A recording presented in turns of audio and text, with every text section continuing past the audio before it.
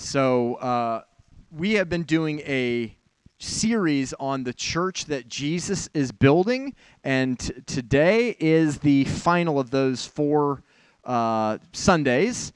And so I just am going to kind of quickly remind us of what we've been looking at before we dive headfirst into today. So we've been looking kind of at like who, what, and today is going to be how.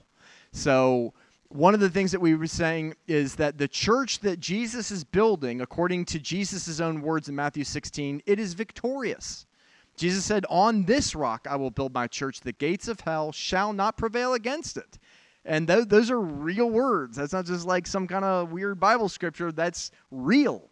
We actually have victory, and the church that has victory is built on this rock. What is the rock? Revelation.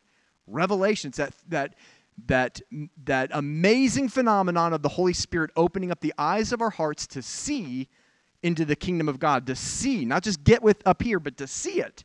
To see the kingdom of God, to see Jesus and understand him. When we have revelation, then we can live in that revelation. And when it's revelation, what we're living in is not just our own strength, it's him. And that's why the gates of hell can't prevail against it. So we talked about the church being built on that. Church is a partnership of saints, deacons, elders, and translocal team partnering together for the sake of the gospel. We're trying to keep it super simple. Where do we get that? That's Philippians chapter 1, verse 1, and as well as the entirety of the New Testament. You're going to see those 4 rules over and over. And partnering for the advancement, the extension of Christ's kingdom through the gospel, through making disciples of people. That is what we're doing. And so I'm kind of wanting to ask us to have in our hearts and in our minds as we're finishing up the series and as we reflect back on this series, that we can kind of open up beyond what we've known church to be and get back to the biblical origin of what Jesus said his church was. Jesus needs people on the earth who actually are daring enough to believe what he has willed and to actually believe it and to run for it. Amen? I want to be amongst those people. And how many of you know there's a lot of tradition and a lot of man's tradition that can get in the way, and it makes it into something that you and I, if we're real, if we're honest, we don't even like it. What I signed up for when I actually met the Lord at the age of 18, I signed up for him. And what I've seen since that time is him and a whole bunch of other stuff. And I want to get it back to it being about him and you and I fitting together according to his design, his dream, his mission, his revelation, not what we're used to. How many of you know you can get really used to playing church? Am I alone here? And we start talking the church, and we start doing the church stuff, and there's zero power in that. But more importantly than that, the world, who doesn't yet know Jesus, are not attracted by that.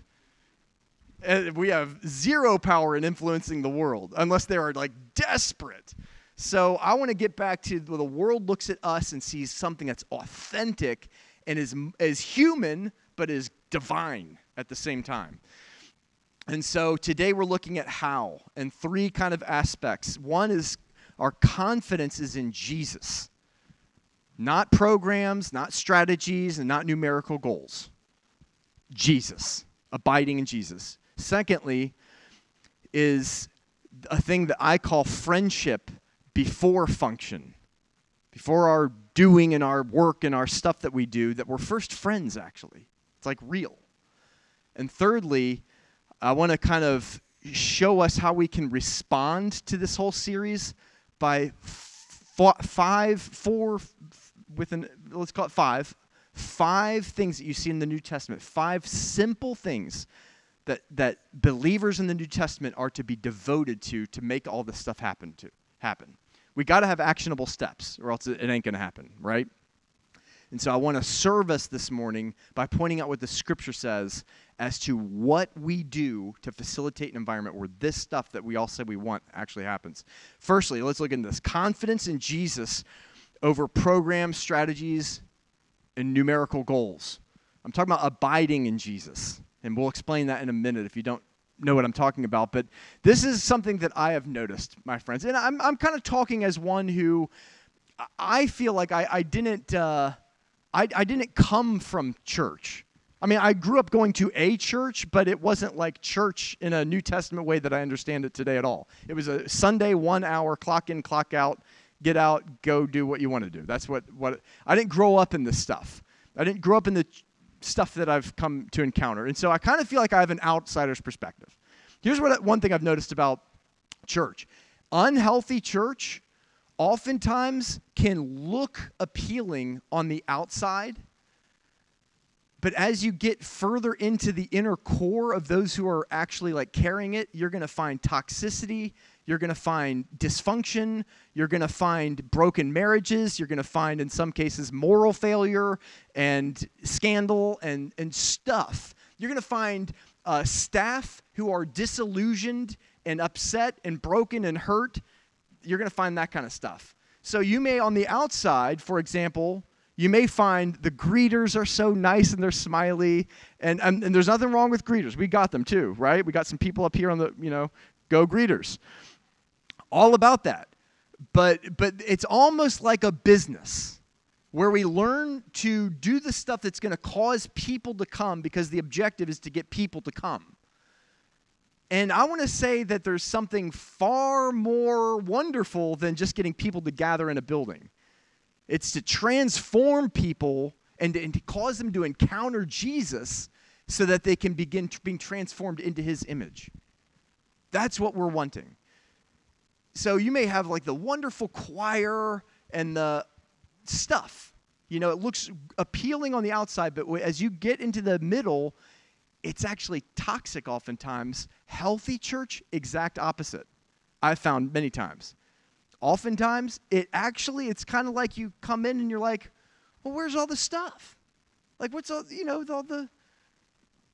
But then as you get into the center of it, you're going to find marriages that are strong. You're going to find families that are strong, healthy. You're going to find people who have something of God's kingdom operating in their midst. That's what we want to be. And so, So look with me, if you will, to John chapter 15, verse 5. Just want to read this one scripture. Jesus says this, I am the vine, you are the branches. He who abides in me and I in him bears much fruit. For without me, you can do nothing. So I am the vine, and you and I, he is the vine, you and I are the branches. He who abides in me, that's a critical word. That means to live, to take your residence in. Abides in me and I in him bears much fruit. So what's this idea of abiding? What's this idea of like the branch and just think about it with me. If you can think of like a branch with, limbs coming out of it, or a vine with, things coming out of it. What does it look like for those things to abide in him? It's two things. Very simple. The branch abides in the vine. It is connecting. And that's really the main point, is connection. It's living from a place of connection. How many of you want to bear a lot of fruit in your life? I mean, all of us want that. We all want to fulfill divine purpose. That's what purpose is. It's bearing fruit. How does fruit happen according to Jesus? Connection, where the parts connect. And that means that we drive ourselves into him. That all of what we have is, without reservation, yielded to the vine. What we have, we're giving. When we're in troubled times, as an example, we're not searching there, we're not searching there. We know where we search for. We connect into the vine. He's our hope. He's our source. He's our direction. But there's also a flow from the other way around. We allow what is in him to flow into us without hindrance. When God wants to speak to us, when he wants to make adjustments, when he wants to do some stuff that Minda was saying earlier of God's wanting to make some adjustments in the season, we're not resisting, we're not backing away, we're receiving from the Lord whatever he wants to give into us. There's flow. If we can do that, we can bear fruit. And only if we do that do we actually really bear fruit. So our confidence, therefore, is not in our programs, our strategies. Those things aren't evil. It's not our numerical goals. That can get off course, but it's not evil. It's in abiding. Jesus is the one. So I'm calling us as a local church. Can we all agree on this? That our confidence moving forward in the call of God is in one, Him. And abiding in Him with surrender.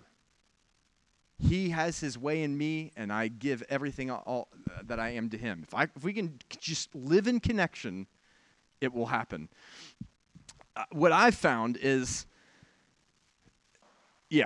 I'm not going to say that, but well, I'll just say it quickly.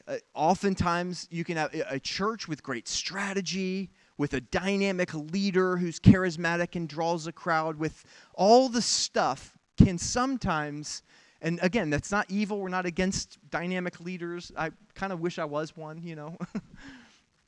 It'd be funner. But that those things aren't evil. But if that's what we're building off of, oftentimes that can produce a church that is a flash in a pan. It has excitement. It draws a crowd. It can last for 10, 15, 20 years. And that may seem like long-lasting fruit, but in the scope of the church and eternity, that is not the fruit that remains that Jesus talks about in John chapter 15. Where what you see is a church that's established that is about getting numbers, whatever that may be, usually attendance, but the culture of the church is not a reflection of heaven. Just imagine with me, what if we were a church that put all of our eggs in the basket of abiding in Him in connection? That Jesus could do whatever He wanted through any of us at any given. Just imagine what that church would be like.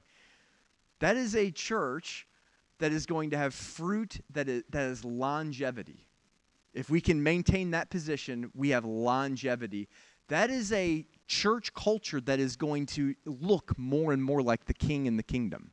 And that is a church that is going to be able to multiply itself over and over and over because it's full of life. That's what we want to be.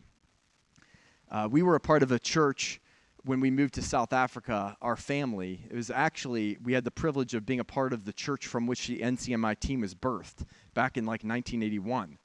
And while we were there, 2009 to 2011, they had their 30-year anniversary. And I remember the elders got up and there was celebration one Sunday, and they had like a map, and it showed like the whole globe, and there were all these dots all over, and they were explaining that all of these dots represent churches that have been planted out of this church, the church where we were in Johannesburg, South Africa. And there were 30 of them. Over a 30-year history, 30 churches have been planted all over the world. Mongolia, Australia, Singapore, Ireland, UK, all throughout Europe, United States, etc. 30 and 30 years. And they made the point that there was no, there was no numerical goal of trying to like plant a church once a year. None. They were saying this happened because we've been following Jesus, and He brought the fruit. I'd say let's do the same. Tyron Daniel, who leads that team, says this: success in the kingdom cannot be counted, it must be weighed. So oftentimes, and I'm speaking to an American context here, where in the church we oftentimes, if we're honest, have become kind of more like a business. And we look at success as numbers of how much and look, numbers matter because numbers equal people, and people matter.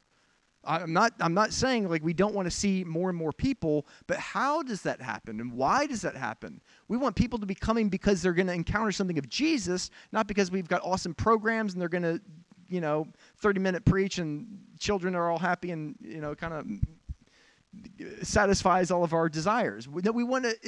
People yearn for something more than that, And success in the kingdom cannot be counted; it must be weighed. What do we mean by that? That how much of Jesus is in this thing, not how much of Jesus is present in this thing. Another kind of potable quotable from our man Ty. He says, more important than a church's seating capacity is its sending capacity. Again, seating capacity and all that, that's important. How many people sitting in those seats are capable of being sent to lead a community group?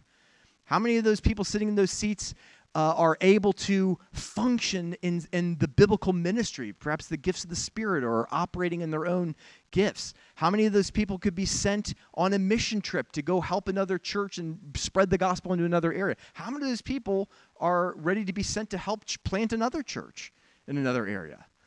It's sending capacity, which is all about people who are living a life of abiding.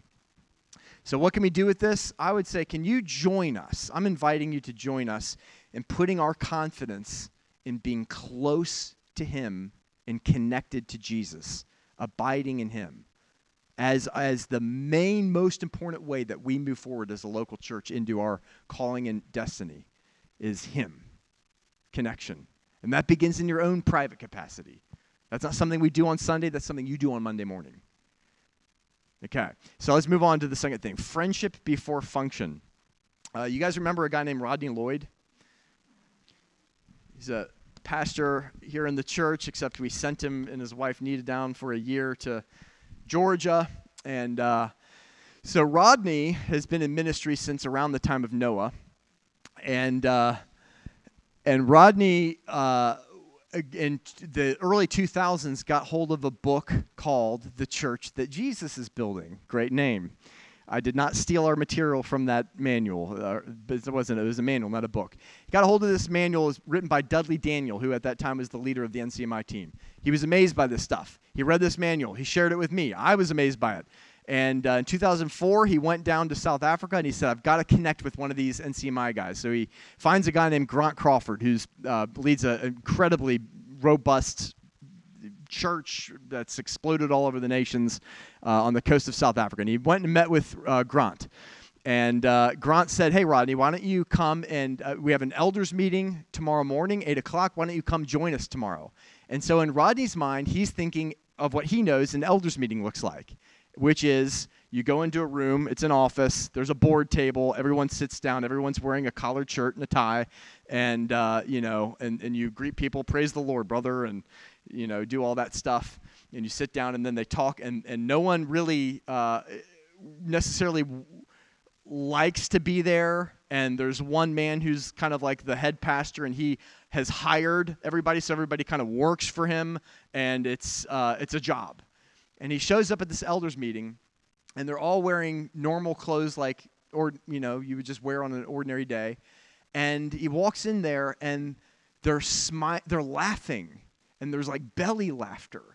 And they are like having great conversation, and it looked like a group of best friends. And then they sit down, and rather than a board table, they're in Grant's living room, and they're sitting down in couches and chairs, and they're sharing, and they start talking about what God's doing in the church, and they're sharing out of passion and vision, and they're carrying this thing together. And it's like the disciples of the early church of just carrying Jesus' ministry together and loving it and loving being in the presence of God together. And his mind was blown. He's like, these guys actually like each other. When does that happen?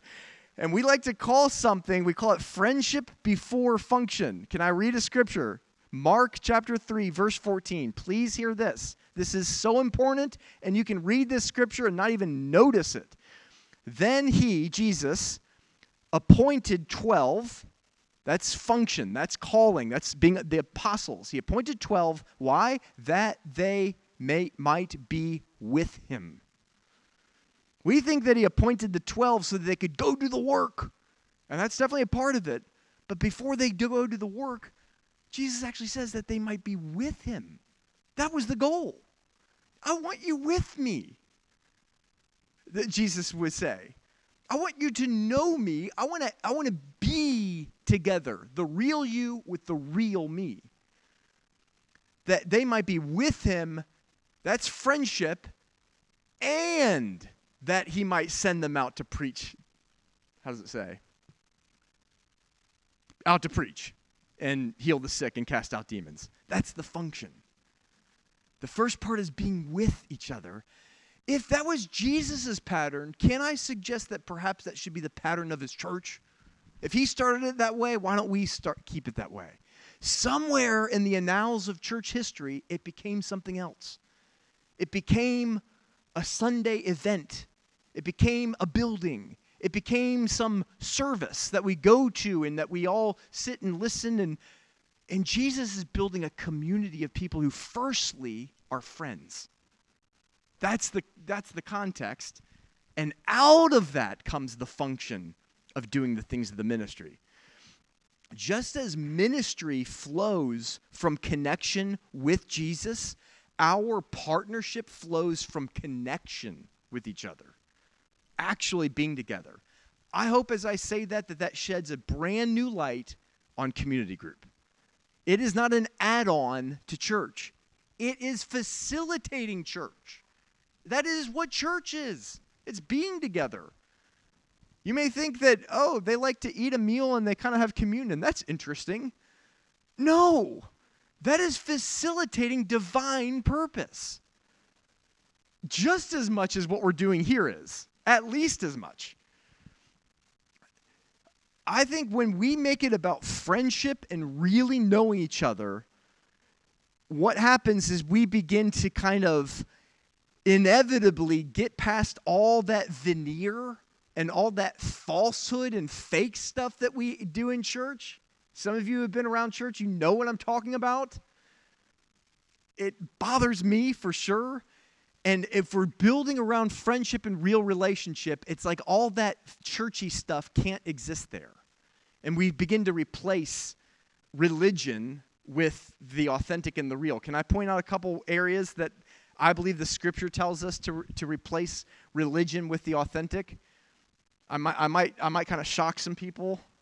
Get prepared. I would say one thing is titles.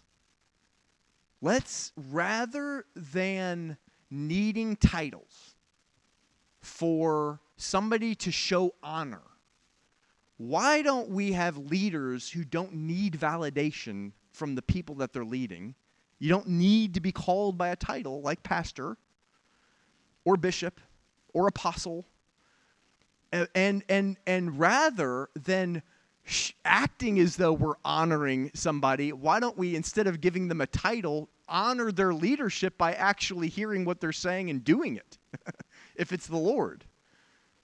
I believe 10 times over, Jesus was way more interested in people hearing his word and doing it than calling him Lord, Lord, if you know what scripture I'm referring to when I say that. Title schmeitel. Matthew 23, verse 6. They love, the Pharisees, the best places at feasts, the best seats in the synagogues, greetings in the marketplaces, and to be called by men rabbi. That's a title. But you do not be called rabbi, for one is your teacher, the Christ, and you are all brothers. Do not call anyone on earth your father. One is your Father who is in heaven. And do not be called teachers, for one is your teacher, the Christ. How can he say don't be called teachers when Ephesians chapter 4 talks about some being called as teachers? Like, don't you have to be recognized as a teacher in order for there to be teachers in the church? What he's talking about is titles. What Jesus is getting at there.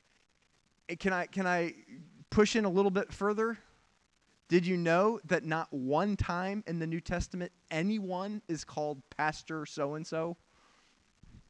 Can I get a witness? Not once. Can I go a little step further? Do you know that not one of the apostles are ever called by a title? No one calls Paul the Apostle Paul. He's Paul. He refers to other people in his letters by name. So if you want to call me pastor, as an example, let's bring this home. I'm not going to correct anybody. It's not even that big of a deal to me. But I do think the New Testament would lean on, let's not use titles. Why? Because it, number one, oftentimes suggests an unnecessary breakage between the leadership and those who are the rest of the church. We are all followers of Jesus. He appoints some to lead the flock. We're all the flock, though. Right? Pardon? Even the leader, absolutely. We are all the flock. All the pastors are also sheep. Titles tend to create a sense of the professional people who really do this stuff, and I'm just the unlearned person who. Whereas what we want is every single son and daughter to feel a sense that you are as called and anointed by the same God as anyone else in the church or anyone else in Scripture. So it may seem like a subtle thing. I'm just saying somehow in history we got into this thing where you have to call a leader by a title, and I'm just saying you literally never see that anywhere in the New Testament. I think that's significant in terms of church culture. How about another one? Can I shoot another one at you? We've already kind of touched on it before already this morning, but how about speaking? Here, I would suggest that we speak from a place of connection with Jesus rather than church talk. So I don't know if you've ever been in these situations, but sometimes you go into church and it's like people know the lingo. And you can just sense it. And for me, I have no connection to that. I don't even know how to engage that. It's like I love Jesus. He has revolutionized my life. This thing of like pretending to, but then you go outside of the church and you are a completely different person. Run. Like, I can't stand that. So as Rebecca mentioned, I'm also a realtor. And that gives me exposure into outside of the church real stuff. Now check this out. I've had clients. They are dropping the F-bomb. They're letting me know about some stuff in their life. It's interesting being a realtor, right? All that kind of stuff. And then in the course of time, they find out I'm a pastor. And all of a sudden, oh, well, God, I really feel the Lord leading me to this house, and it's just the divine, it's God's will that I haven't been able to buy this thing yet, and all this stuff, and praise the Lord, Pastor. And I'm like, get out of here, man. Just go back to being real. I didn't change for you. I'm not like talking this weird way. Like, I'm a pastor. It's a calling. It's not, you see what I'm saying? Church talk. Here's what Jesus has to say about this. But all their works, he's speaking to the Pharisees. He likes to just give it to the Pharisees, the fake ones, the ones who are showing what their religiosity before man, but there's no real connection going on here with God. He says, but all their works they do to be seen by men. They make their phylacteries broad and enlarge the borders of their garments. You may have no idea what he's talking about there. In that day and age, the Pharisees would wear these garments with these broad kind of borders, and on it would be written with the word of God, scriptures, certain scriptures they would write. And the broader they were, the bigger and more obvious they could be. I don't know. I mean, I don't want to step on toes unnecessarily, but I wonder sometimes with our like Christian t-shirts and stuff, I'm not against it, but I mean, if that's how we show the world that we love Jesus, I would say let's, there's more power and connection with him than there is wearing a t-shirt anyways. But that's what they were doing. They were showing off how spiritual they were by how broad these borders are so you can have the word of God on our garment. That's what they were doing. Jesus says, they're just doing that to be seen by men. Here's my suggestion for us. Rather than speaking, and most of you, praise the Lord, are not like this. I'm just kind of speaking it into the culture so that we can all be in agreement and actually expose something that is a virus in the church and all be in agreement. We're not going to let this in here. Okay? Have a connection with Jesus. If you have an authentic connection with Jesus, what will come out of your mouth will be him. You just want to talk about him because he's good. You don't need to fake the church talk as a cheap substitute for having authentic connection with Jesus. So if we can all choose that, I think we will do well. Can I step on a third toe? I mean, you guys are going to need to get some damage control after this. I want to suggest that we honor God from our heart on the outside instead of Sunday best, wearing our Sunday best on the inside. And so, again, this is not like a thing, but I'm just saying it gets into church sometimes that we get this idea that we need to get dressed up for church. And I believe it's important actually, that we wear normal clothes in church. That church is not some other thing in our life. Church is who we are. Church is the body of Christ. We become part of the church through faith in him. But you don't go to church. How can you go to church when you are the church? And so if it's normal life, I'd say let's incorporate and embrace just being normal with one another. Here's what happens sometimes. If people who aren't part of the church come to church and everyone's wearing their Sunday best, they might feel like that's not for me.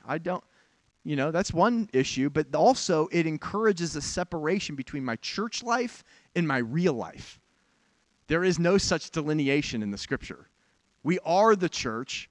We are connected as much on Monday morning as we are on Sunday afternoon. Amen? Jesus says this, "Woe to you, scribes and Pharisees, hypocrites, for you are like whitewashed tombs, which indeed appear beautiful." I love this analogy. "Beautiful outwardly, but inside are full of dead men's bones and uncleanness."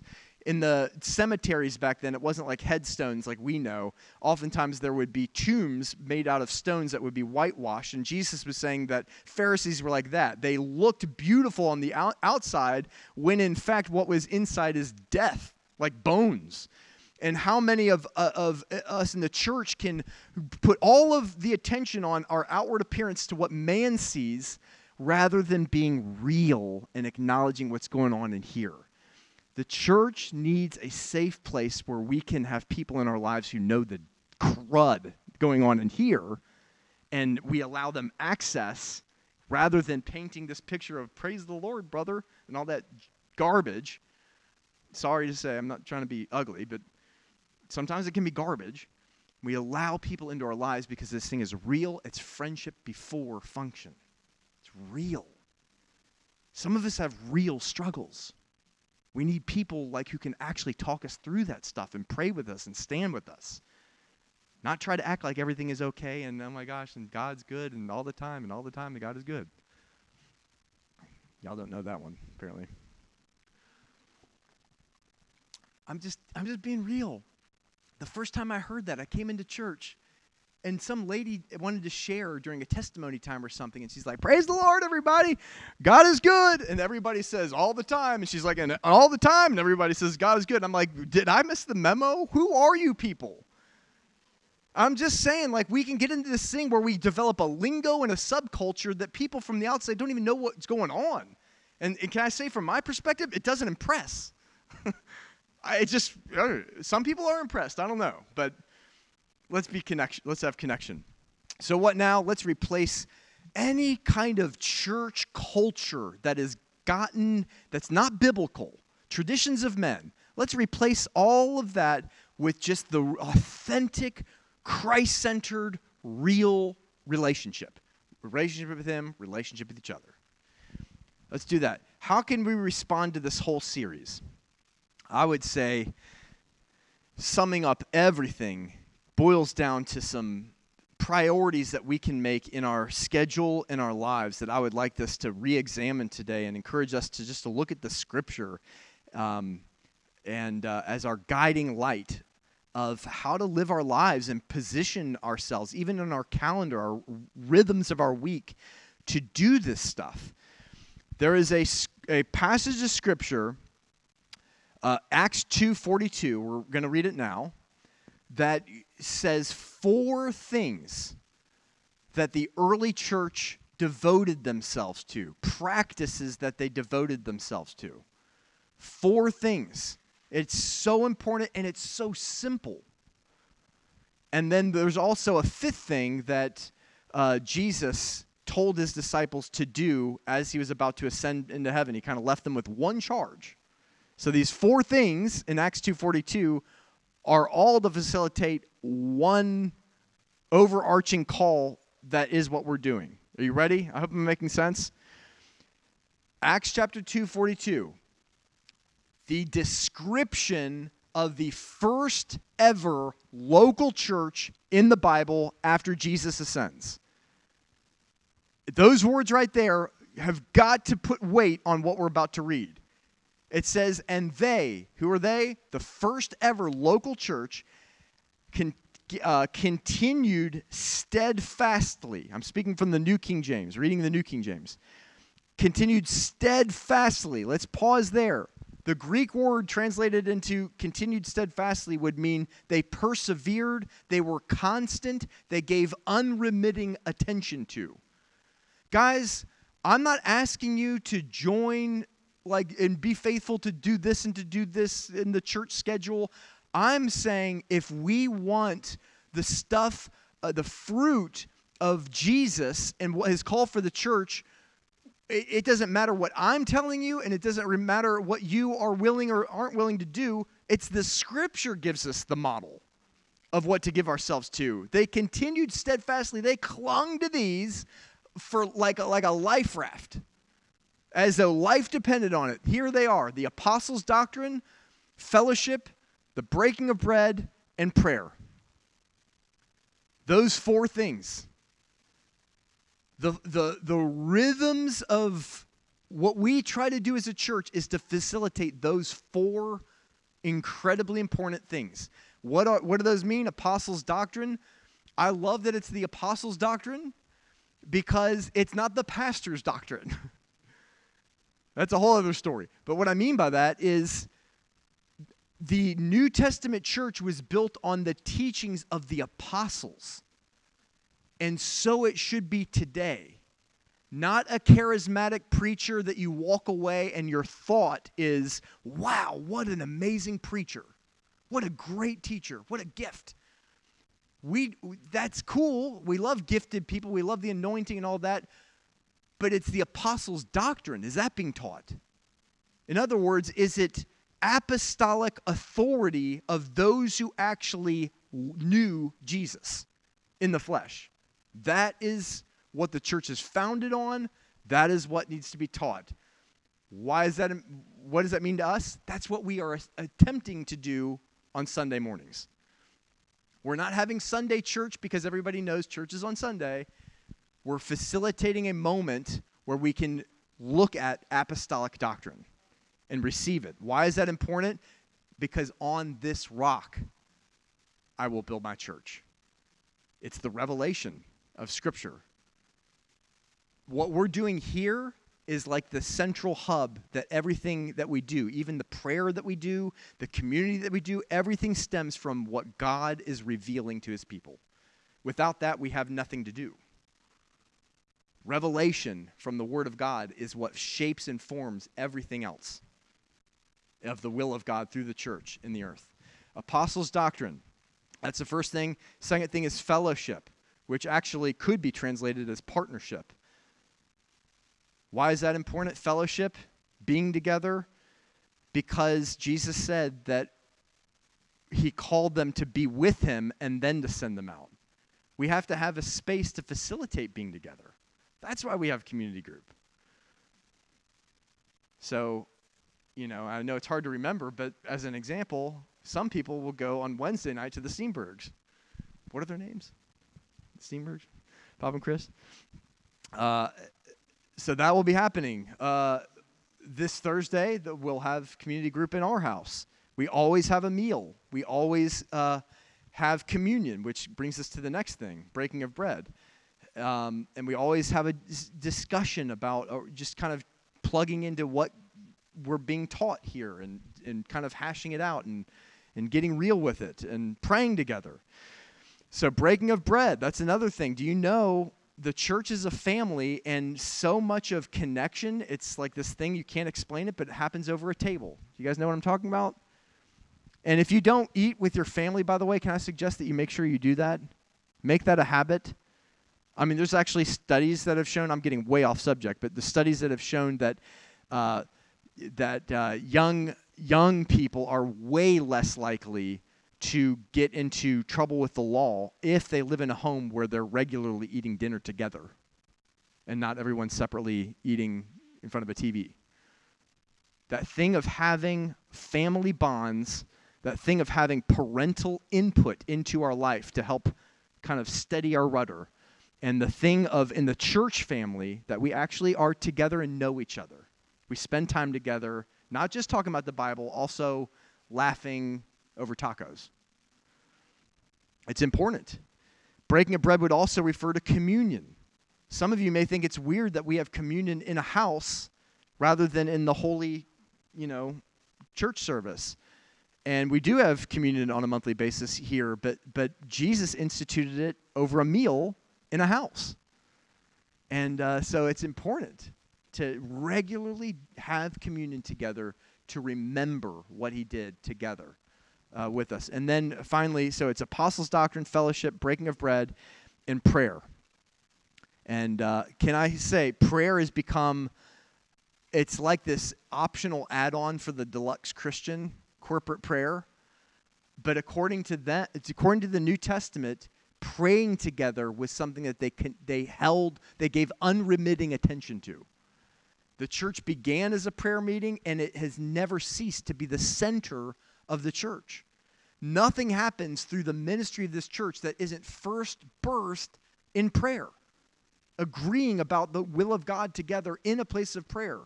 For us, right now, that's corporate prayer, 7 a.m. Thursday mornings over Zoom. I mean, you can roll out of bed, stinky breath, turn your video off, and still be there. I personally like to be together, but it's just kind of difficult to find a space in our calendar to be able to make that happen. And we do get together once a month. For the last Monday of each month, we do it together. But the point is, be there. Turn your camera off if you need to. Turn it on if you need to. My sons oftentimes have their camera on. I'm thinking maybe they should turn their camera off. I'm not sure. But I dig it. It's like, let's just be real. The point is, let's pray, not look good. No one's going to care if you don't look good or whatever. Pray, and when you're praying, be there and don't just go do some other thing while the prayer is in the background. Like, agree in prayer. And I love the past couple of weeks we've had some people who have been newly joining in this prayer time, and they've prayed out. So good. That is the most important gathering that we have as a church, no doubt, because everything that God is able to do through us first starts in a place of prayer. That's how the church started. That's how the church will be. So 4 things. You got them? Apostles' doctrine, breaking of bread, or fellowship, breaking of bread, and prayer. And I'm just going to end it here. Jesus gave this mandate to the church.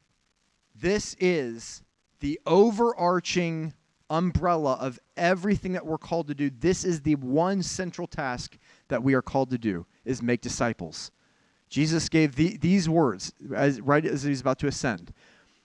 He said, all authority in heaven and earth have been given to me. Go, therefore, and make disciples, baptizing them in the name of the Father, the Son, the Holy Spirit, teaching them to observe or to walk in everything I have commanded you, and behold, I am with you always, even to the ends of the earth. Making disciples is what the church was left in the earth to do. It is what Jesus actually effectively did, and then he commissioned those same disciples to go do that. What is discipling? It's sharing whatever you have learned and obeyed from Jesus with somebody else. Your breakthrough becomes somebody else's breakthrough. Your encouragement becomes somebody else's encouragement. Your being equipped becomes a way of equipping and showing other people how to do things. Everything that you receive in your life from Jesus was intended to be given away, not just received. And that happens through discipleship. That is why Minda and I are doing this discipleship thing at the moment. I want to say everything that happens in that discipleship group needs to be that those people in some way, shape, or form are making disciples when we're done with other people. So what can we do with that? Firstly, if Jesus said of his church that we are to make disciples, I want you to think this one through with me. The call of the church is to make disciples. Wouldn't that suggest then that everybody in the church should be discipled? I mean, is there anyone that could claim exemption from that? Go make disciples. Think of the process from 2,000 years ago to the fulfillment of that, even down to this day today. How does that skip over me? I need to be discipled. I need somebody to come and serve my life by helping me to grow. I need to be positioned to want to grow. There's nothing worse than trying to disciple somebody that doesn't even want it. But I need that. On the other hand, is there anybody that can claim that they're not supposed to go give that? All of us need it. All of us need to give it away. All of us need to receive it so that we know how to give it away. What can you do? I would say, firstly, be discipled by somebody. Find somebody who can get in your life, meet with you regularly, and help you grow in your faith. I think it happens better in a small group. Jesus did it that way with 12 young men. But I would say pursue it. Reach for it. Get that in your life. And then number 2, be discipled so that you can disciple others. And even every person in this room today could do one of these 3 things, or all of them. You can invite people into your life that don't yet know Jesus. Everybody can do that. You can invite them to know Jesus. When the conversation is appropriate, when they're showing hunger, if they're asking you questions and all that kind of stuff, you can let them share, find opportunities to share something of your faith. And thirdly, you can invite them into moments of church gathering, whether it's Sunday, whether it's community group, whether it's you having some people over at your house from the church, whatever the case may be. Invite people who don't yet know Jesus into faith-filled gathering, real, and not even necessarily where you're talking about the book of Ezekiel.